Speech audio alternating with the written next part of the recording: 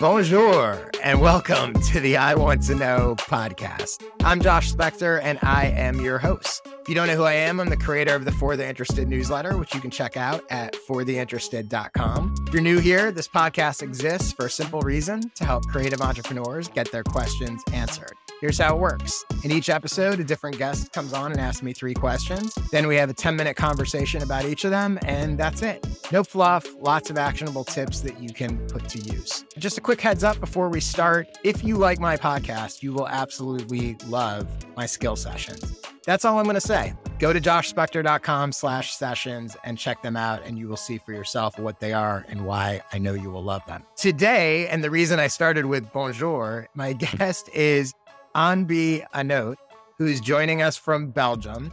Anne is the creator of the Storylific podcast, a 100% outdoor French podcast with adventurers, explorers, and outdoor athletes. After a dry corporate career, a blessed midlife crisis made her think about what really matters, and she dusted her old dream of perpetrating interviews. It does not stop there, since she plants trees, quote, with her audience's ears to make the project 200% outdoor. It's now 2 years since Storylific was launched. She's lucky to quickly reach high-level guests and has planted 500 plus trees already, which is pretty cool. She's now eager to bring the project to the next level, and that is what we're going to talk about today. You can find her at Storylific on most social media platforms and at storylific.com. So with that in mind, hey, Anne, welcome to the show. Thanks for doing this. Bonjour, Josh Spector, as we would say. Oh, see, look, she's already got me beat. She's already made my opening bonjour sound terrible. No, not at all. Lovely. Your English accents in French always sound so lovely. Cool. Well, I'm really excited to talk to you. I know you've got some good questions for me, and plus you're going to say them with a lovely accent. So let's get right into it. What is the first thing you want to know? The first thing I would like to know is, how would I have a clear and sexy message to pitch my show? Because I try to attract people who are not really into ecology, but I try to bring them there to the first step. Actually, I'm interviewing those outdoor high profiles to get a public to think about outdoor more, because people don't go outside much anymore. And so they don't realize the big problems environment is facing. And I don't want to preach. I just want to say, look out there. It's fantastic. It's great. Let's keep it that way. So for people that haven't checked out the show, tell me a little bit about some of the guests you have and what a typical episode is like. World champion up in freediving, some adventurers like, the French Mike Horns. I want to work with Mike Horns soon, but not right now yet. People go to the South Pole on their own with just nothing, just a stick in one pocket and a knife in the other, or that kind of stuff. And really, we can bring some dreams to life. And in a typical episode, you're interviewing them and they're telling their story of their adventures and things that they have done. Cool. So let's start with, it's interesting because the question being like, how do I have a clear and sexy message to pitch my show? How do you currently pitch it? So like, if you forget even me, if there's someone out there who's listening to this and you are like, here's why you should listen to my show. What is that sort of 1 or 2 sentence pitch? Not just what it's about, but why they should listen. Okay. Well, dear listeners, I think you really should check out Storylific, because if you like to have some breath of fresh air in your week, in your stressful week, then listen to adventurers. People really live their best life in sports, in the outdoor, and widen your horizons. So let me give you a couple thoughts. I'm going to start with sort of general thoughts about how to pitch. And this is true for podcasts, but I actually think it's true for almost anything that you do, right?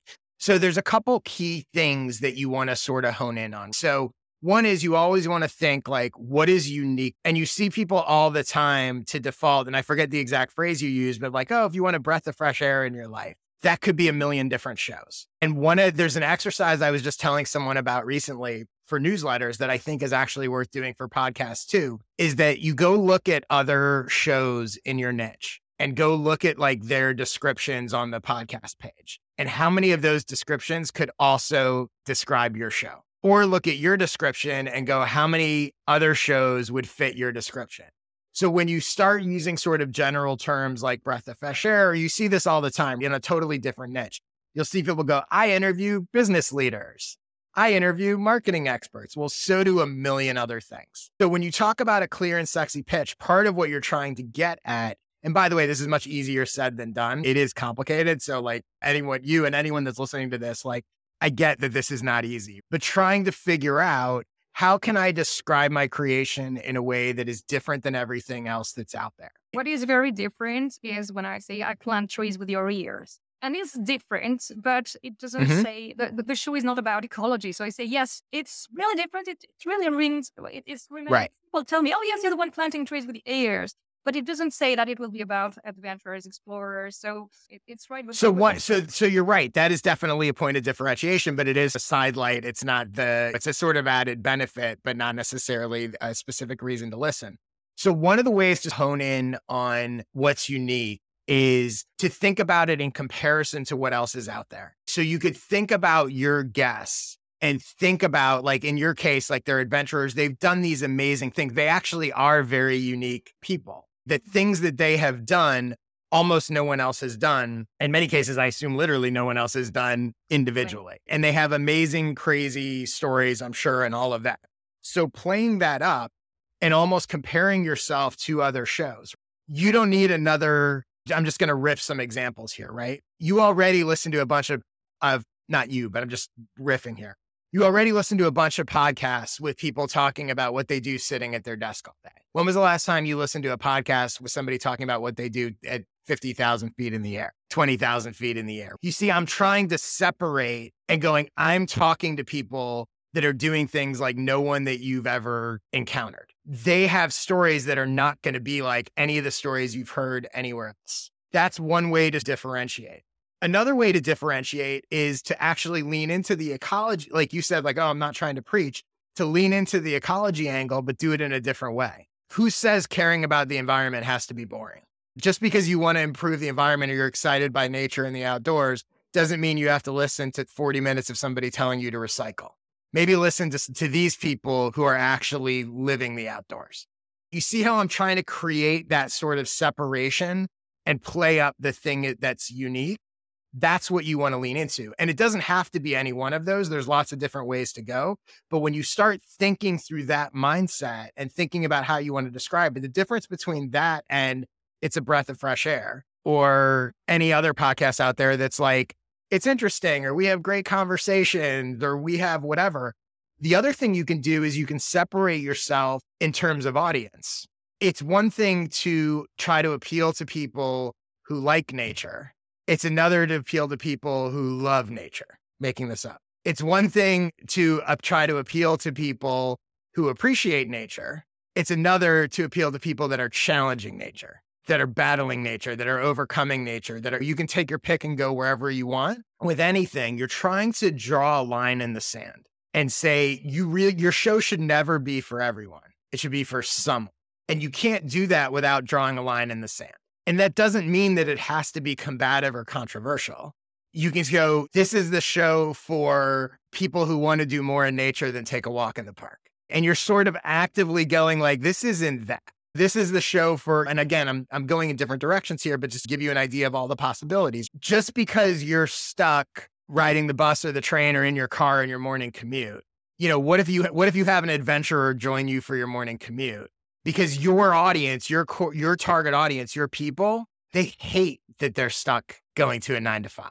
So your show gives them an escape to go, yeah, I'm in my car sitting in traffic, but in my mind, I'm in the Amazon. So you want to lean into that. But the problem, the challenge that a lot of people fall into is they're hesitant to turn people away. And so they wind up with a very vanilla bland, like even in the beginning, you were like, oh, but we're not preaching. You don't have to be like a hardcore ecology, like whatever, which is good. You don't have to be preachy. But the truth is your show is for people that are adventurers or want to be adventurers. Really, yeah. That's the ideal audience. You'll get some other people, and there is an aspirational element, but the people that are really going to connect with it, the ones that are going to become your most passionate fans are those people that either do those things or wish they could do those things or want to identify with those things. They're frustrated with the sort of mundane whatever. This is a totally different example, but if you think about it, and I'm not a surfer, but if you think about like surfing culture,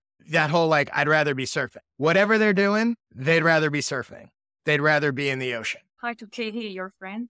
Yeah. And I think for your show and your audience, I think they'd rather be adventuring. And your show gives them a way to do that even when they can't do it or be out there or whatever. Does that all make sense? Absolutely. Yeah. Once you have that clarity and understand who you're trying to talk to, it's much easier to come up with, again, whatever the copy or whatever the sort of messaging is. But I think it's important to lean into that specific niche and not worry about like, okay, this isn't for everyone. That's fine. I don't need it. And the most rabid fan bases are things that are not for everyone, but they're perfect for someone. And I think that's the way to think about it. The other thing I would say is I'll give you a quick exercise here that you can think about or anyone can think about. You don't have to use this exact language, but I think it's a helpful sort of brainstorming exercise. Two different ways. So one is if you had to describe your show using two existing things that people know. Doesn't have to be other shows, but it can be. And you're going to complete this sentence. So this is kind of a Hollywood trick. Like you see this with movies all the time, right? So like, I don't know if you remember like the movie Speed with Keanu Reeves, like forever ago. The pitch for Speed was basically it's Die Hard on a bus. So in a sentence, you're like, oh, okay, like I get it. So one way to do this is a cross. So you could go, my podcast is a cross between X and X. I'm making this up, but I'm trying to think of a good, this is far from perfect, but like just off the top of my head, your podcast is a cross between How I Built This and the X Games. I don't know if you know the How I Built This podcast, but it's these extreme, and you're not really doing extreme athletes. It'd be more an adventurer thing, but like, or it's a cross between How I Built This and Indiana Jones. Again, not a great example, but you see what I'm doing, right? When you say that, you're like, to someone casual, you give them those reference points and they're like, oh, I get it. If you reference two things that they know, that combination, suddenly they have a very clear picture of what the show is. And again, you can use that language or not, but it's a good sort of shorthand to connect with people. The other way to do it is, so it's either a cross between X and X or X and Y, or it's X for Y. For my podcast, I'm going to use How I Built This again. You want to pick things that sort of people know, but most podcast listeners at least know of what How I Built This is or whatever, right? So I could say that my podcast is How I Built This for people who haven't built it yet. Now you at least get, okay, they're going to tell the stories about what they're building. And again, not a perfect thing because my show is different but those trying to fill out those two sentences. And it's a good brainstorming because you can come up with a bunch of options for each. And it'll help you clarify how you even think about like what the show is by using references that people understand. And whether you actually use it in your show description or you just use it anecdotally when you talk to people, you will find that they instantly get it. It's rooted in things that they understand. And it forces you to really think about like, well, what does this make this unique? This for this or cross between this and this. Hopefully you're on your way to clear and sexy messaging for Storylific. Well, Gavin, problem to get at the end of that show because I have the urge to close my PC and start working. It's just the firework now. Good. You're on your way. So let's get to your second question. What's the next thing you want to know? The next thing I want to know is Patreon is not working very well for me right now. I don't know if sponsors are a solution or what I could offer in return to my Patreons. Maybe that's the problem too, or to sponsors. I think I have to play on two things because there's no culture of tipping much in France and Belgium. And so I know some shows that do it in English and in French. All their money at Patreon comes from the English-speaking public, more tipping. And so I don't know how can really, what could be interesting enough to get on my Patreon or as a sponsor, what could offer. So a few different thoughts here. So the first one is, it's funny because I'm going to give a bunch of advice about Patreon and sort of donation models and that kind of thing, even though I'm not a huge fan of them in general, because even in the United States or everywhere, like I think the root of that is you're essentially asking people to do you a favor. You appreciate this thing I'm doing, and so support me. And there are people that will do that, but I much prefer a model where you're you're providing some value to them. There's a more direct exchange that whatever they're paying, they're getting something that's more valuable back in return. And yes, I know that there's some semantics there, and the idea is they're supporting you, so you keep making the show, and that's valuable, and that's all great. But the truth of the matter is, there's a small percentage of people that are going to do that. And even the ones that do that, if money gets tough for them or whatever, that's going to be the first thing to go. And I also think in some ways it devalues your own creative effort. Yes. And you wind up begging for favorite. Like, I'm not a fan of it in general. I think that when it comes to monetization, the first key question is, do you want to sell to your audience or do you want to sell your audience to someone else? And it can be both, but that's a really key sort of business model question. Because, and I'm not even talking about what it is that you sell. There's different things you could sell either way. But understanding in your own mind, I am building an audience that I'm going to monetize by selling to someone else, which is typically a sponsorship and advertising or something. Or I'm going to come up with some sort of product, something that I'm going to sell. My audience is going to directly monetize this. When you're doing Patreon, you're selling directly to the audience. When you're doing sponsorships, you're selling your audience to someone else. And again, you can do both, but I think it's really helpful in the beginning to set a priority for yourself of like, this is what I want to try to do. The other thing is when you go down this road, that decision shifts all sorts of things in terms of what matters. So if you're going to do a sponsorship model and you're going to sell your audience, depending what you're doing, that means you're going to sell very specific people to a very specific advertiser. So it might mean more niche. It might mean more scale, depending who you're going to sell to and what you're going to do. If you're going to sell to your audience, you might not need as big an audience, but you need a product that they're going to find valuable. So it really depends. And there's no right or wrong way to do it. But I think being deliberate and strategic and going, I'm going to try to go this way, because it does impact all the other choices that you make. Let's just say, and by the way, I did an episode about this, which we'll link in the show notes, where I gave someone a bunch of ideas about how to monetize their podcast without sponsors. His podcast was all about, I forget the name of the podcast, but it was all about like telling stories from the Old West. And so one of the things that I had talked about with him was, well, let's just use that as an example, or I'll make it, I'll adapt it for you, right? Let's say you have this audience of adventurers. Now, if you decided you want to sell to sponsors, who's going to want to reach those adventurers?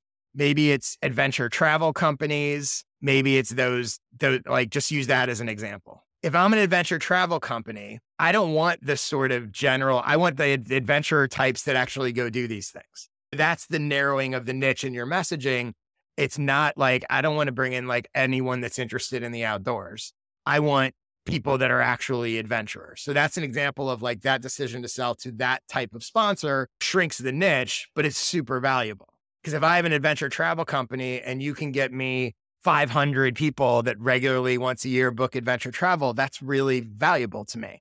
Because even if one or two of them hear my ad and book my thing, I'm going to get my money back, no matter what you're charging, because that's a sort of high ticket item. If you were to go the other direction, and let's say you went after, I'm making this up, let's say you got a sponsor who was a nonprofit tied to planting trees. And what they're looking for is they're looking for a bunch of donors who are going to give them $10, $15, whatever. They want more scale. They want more broad. They're like, I don't really care about the sort of adventurer person. I'd rather have a huge audience of people who care about trees and nature. So you can see how depending on which route you want to go, sponsor-wise, is going to impact the show and the audience and who you want to attract. My advice in general of those, just using those two as examples, is I would way more likely go the adventure route. You need fewer people. It's way more valuable, higher end sponsor, much better path for you and all of it, right? And more unique. If you flip it around and you go, okay, I'm not going to do the sponsor thing. I'm going to sell directly to people.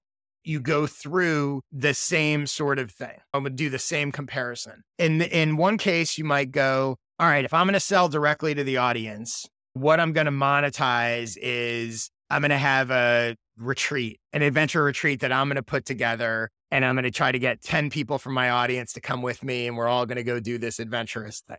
And my goals, doesn't matter how many people I have, I'm just trying to get 10 people a year every 6 months to sign up for this retreat package thing that I've done. I want adventurers. I want people who are going to do this kind of thing.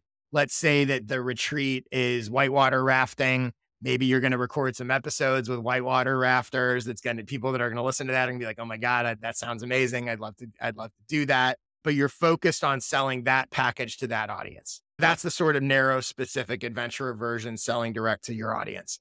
The other way to go would be the broad version, which is maybe you come up with a product, a course, a video, or something. It's, how to get 100 trees planted in your community. I'm making this up. You sell it for $50. Now you want more people because it's a lower price item. You don't need adventurers.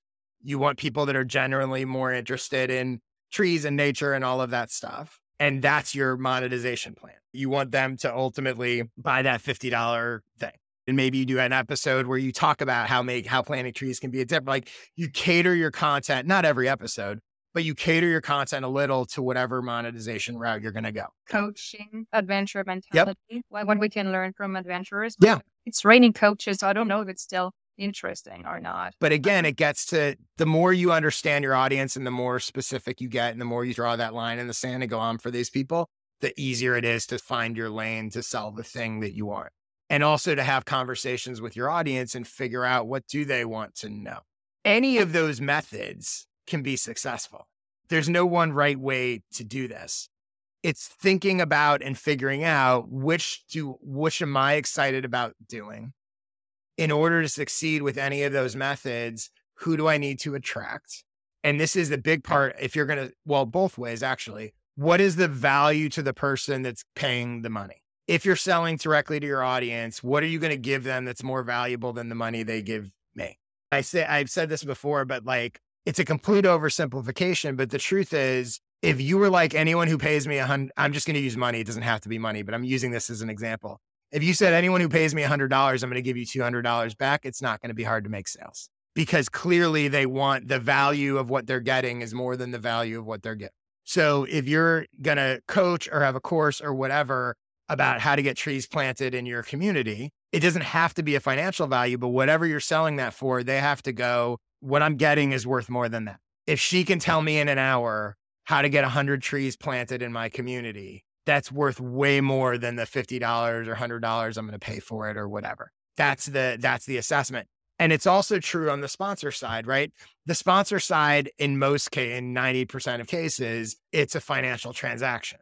So that sponsor is going, if I'm an adventure travel company and I know that someone booking with me is going to get me $5,000 and I pay you $1,000 for an ad, it doesn't matter how big your audience is. What matters is if one person in your audience buys my $5,000 package and I gave you $1,000, it was worth it. So people think with sponsorship, you need this huge audience, but that's not true. You need a specific audience, and it really depends on what the sponsor is selling and the value of that. Because in that same example, if instead of selling a $5,000 travel package, they're selling a $20 book and they give you $1,000, one buyer is not going to cut it.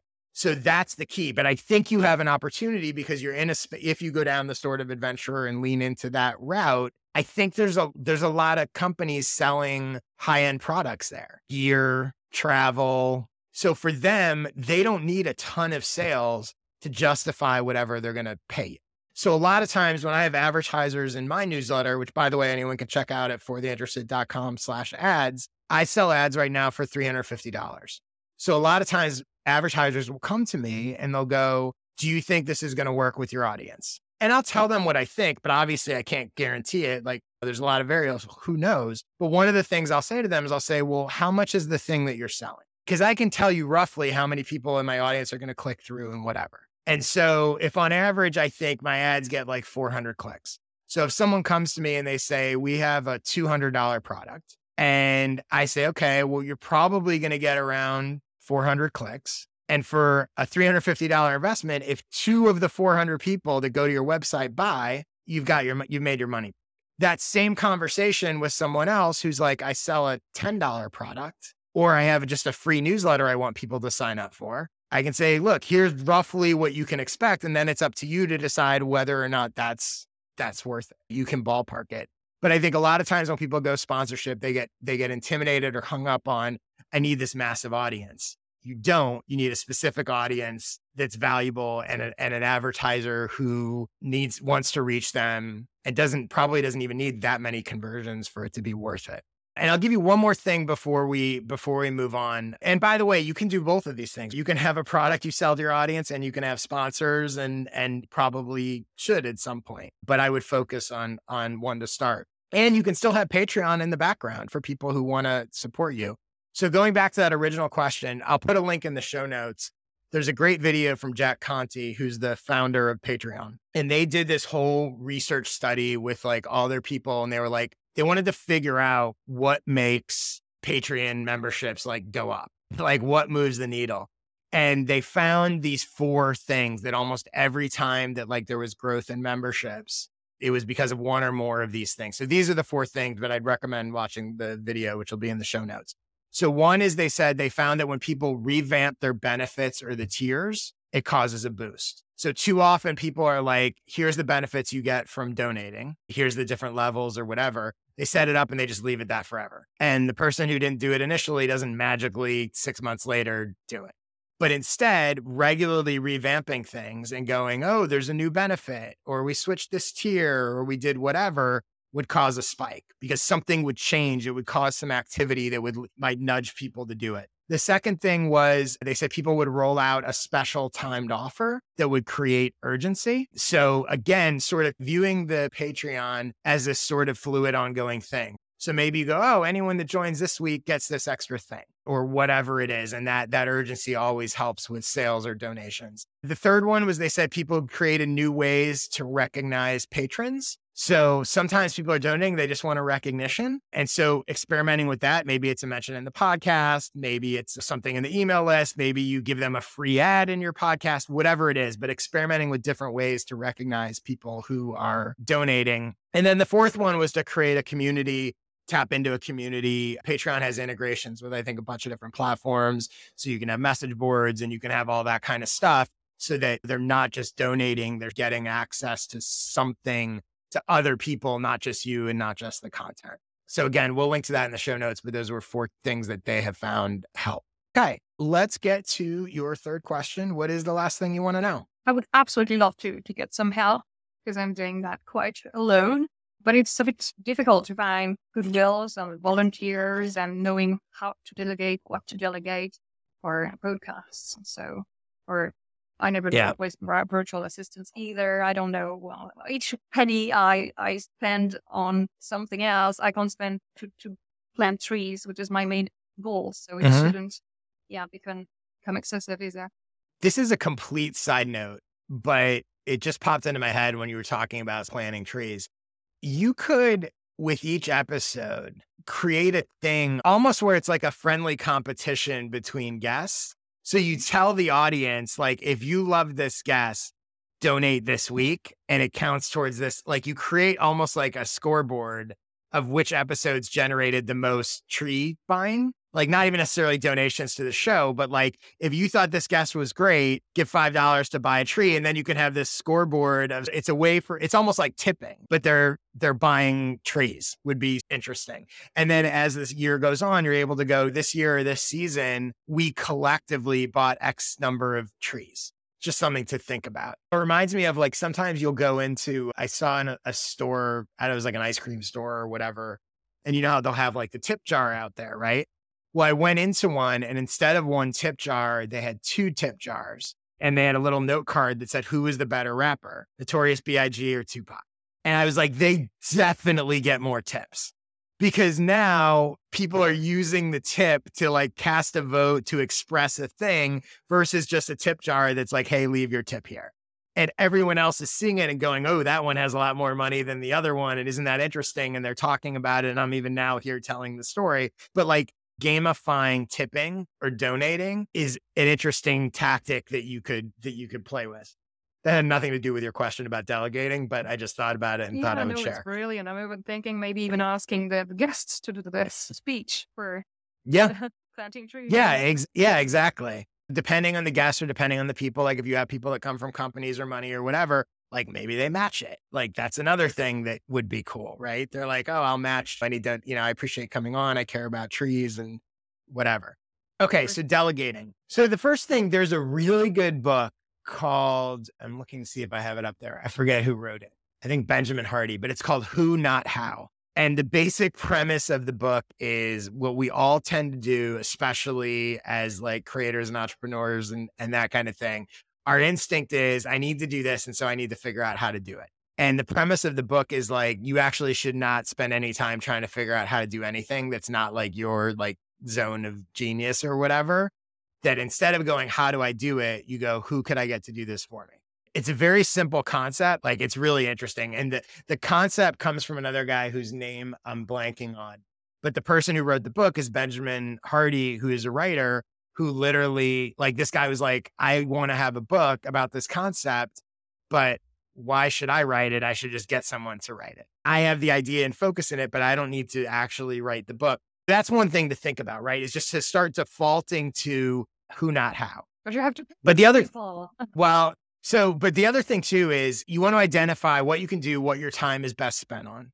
And I think one way to do that with a podcast is, or with anything, but with your podcast, start out by just listing every single step of the process. And I mean every individual step. So let me give you an example, because I, as I was thinking about this to talk about it, the instinct would be to go, okay, I need to book a guest. I need to record the episode. I need to whatever. But when I say every single step, so I took book a guest, and I realized that book a guest is actually at least 10 individual steps. So booking a guest, where when people do this, they would most likely go, I need to book a guest. What you actually need to do is you need to find potential guests to consider. You need to choose which guests you want. You need to come up with a pitch proposal to those guests or whatever. You need to reach out to that guest by email or phone or whatever and make them the offer, talk to them. You need to answer any questions that guests may have. Is this podcast video? Is it audio? Is it whatever? You need to schedule the guest. You need to send the guest details about the logistics and what to expect. You need to confirm or remind the guest, hey, we're recording tomorrow. Looking forward to seeing you, blah, blah, blah. You need to send the episode to the guest after recording, and you need to ask the guest to promote or give them materials to make it easy to do so. Booking a guest is 10 steps. So now imagine doing that for everything that relates to the podcast, right? That was just booking the guest. That's not counting recording. That's not counting promotion. That's not counting any of the other stuff.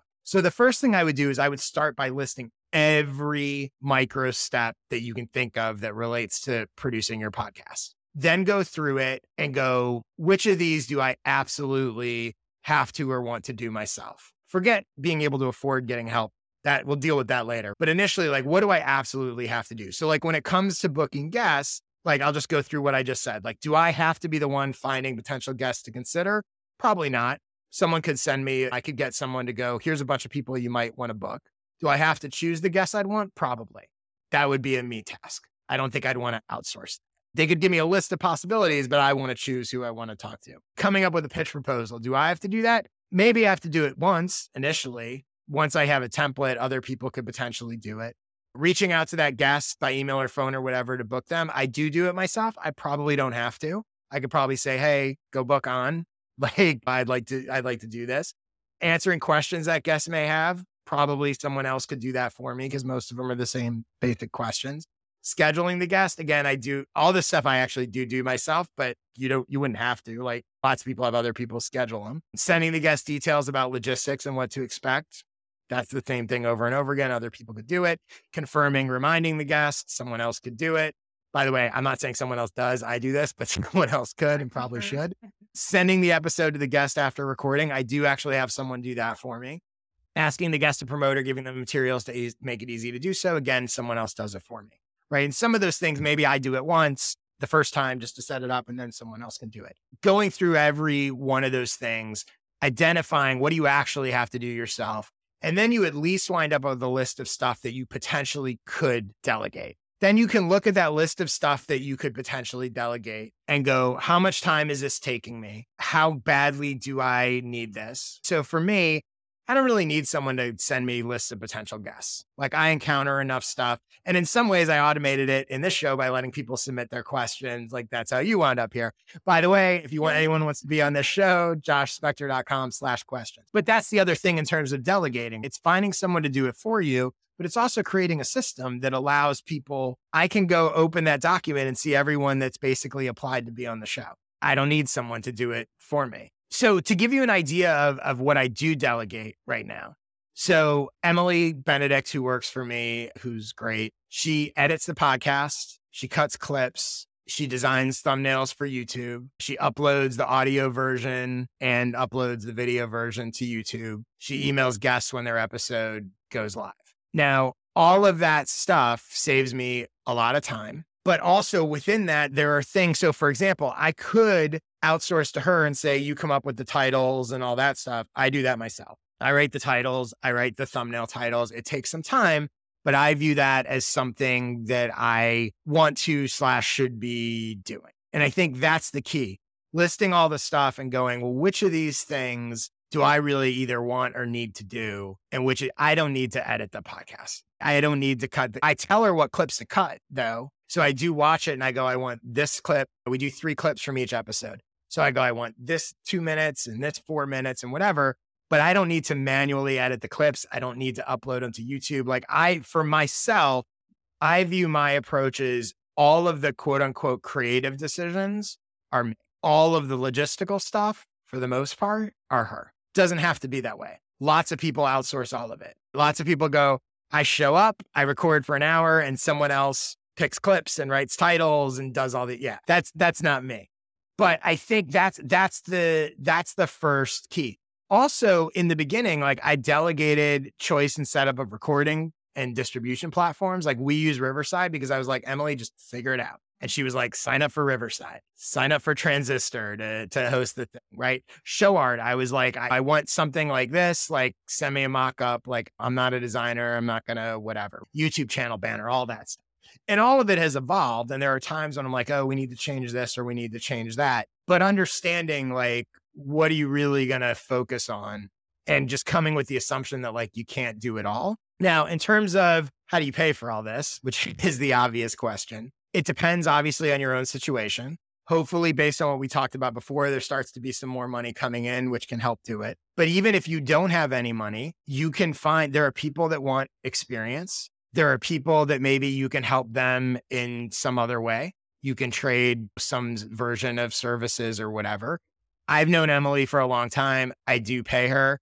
Chances are, I know she has other clients that pay her more, but we had a pre-existing relationship and we help each other. She's learned a lot from me as she started to go out on her own and all of that kind of stuff. You have experience producing a podcast. There's probably someone out there who wants to know more about producing podcasts, right? Or they want help.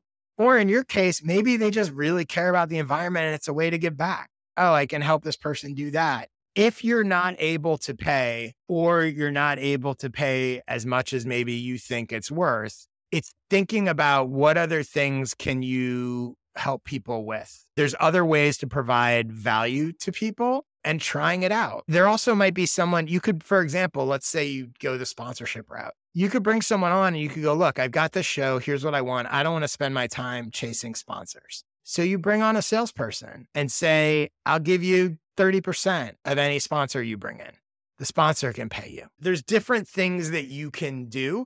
Maybe you find someone that doesn't have a podcast, but has a newsletter about adventurers and in a similar space or an Instagram channel. And you go, hey, let's team up in some way. Let's the two of us go try to get sponsors. We'll split it. You have the Instagram reach. I have the podcast reach. We'll cross promote. We'll whatever. I can put in time doing X, Y, and Z. You can put in time doing whatever. So getting creative and understanding that like, yeah, it's hard, but there's ways to find people to help you with stuff. And the truth is like one of the things that I found with Emily, like there's no way I would have been able to grow and manage things the way I have without some help. You just can't do it. And the truth is, if I didn't have her or someone like her, I don't think this podcast would exist. Because if I had to edit all the episodes and cut the clips and like do all this stuff, and even at the beginning, figure out how to get it all launched and all of that, I don't know that I would have done it. It's really valuable. And again, even if you just take really small stuff, I have someone else who's helping me with some very basic, like logistical stuff. I'm paying her $200 a month. Now she's not doing much work. She's doing maybe it's like an hour or so a week. And that's like a very micro level, but it helps. So even if you look at it and you go, okay, I can spend whatever I can spend, this tiny amount of money, but if it can take these things off the table, and even if I try it for a couple months, it can be really helpful. So I would not assume like, oh, there's nothing I can do. There probably is a way you can find someone to help and give something in exchange, even if it's not necessarily money. Brilliant. Yeah. All right. Any questions about any of that before we wrap up? You want to tell people where they can check out your podcast and help you plant trees and all that other good stuff? Yeah, sure. Normally with Storylific, I'm quite unique. So August, and Lific. Mhm. On Instagram, Facebook, Twitter, a little bit. I'm just scattered. I'm too focused on one. Yeah, exactly. Are on Facebook for some reason, so that's most of my time. I have storylytic.com for my website and storylytic on the app, but it's in French, so. Yeah, exactly. So spoiler alert, if you want to hear her show and you don't know French, you're going to have to learn French. By the way, anyone out there, if you learn French just to learn her show, please let her know. Oh, yes, I would be so surprised, but delighted. Yeah, cool. As far as me, my newsletter, fortheinterested.com/subscribe. My skill sessions, joshspector.com/sessions. Speaking of which, I should have mentioned this earlier. There's one in there called the Niche Definer that is all about how to clarify your niche, which certainly aligns with some of the things we talked about today. I'm on Twitter all the time at jspector. If you would like to come on the show and ask me 3 questions, go to joshspector.com/questions to submit them. Thank you so much for coming on. Hopefully I did not botch your name too much. Not at all. Cool. All right. Thank you. Fantastic. Thanks everyone for listening, and I will see you or be in your AirPods hopefully next week. Au revoir. There you go. Au revoir.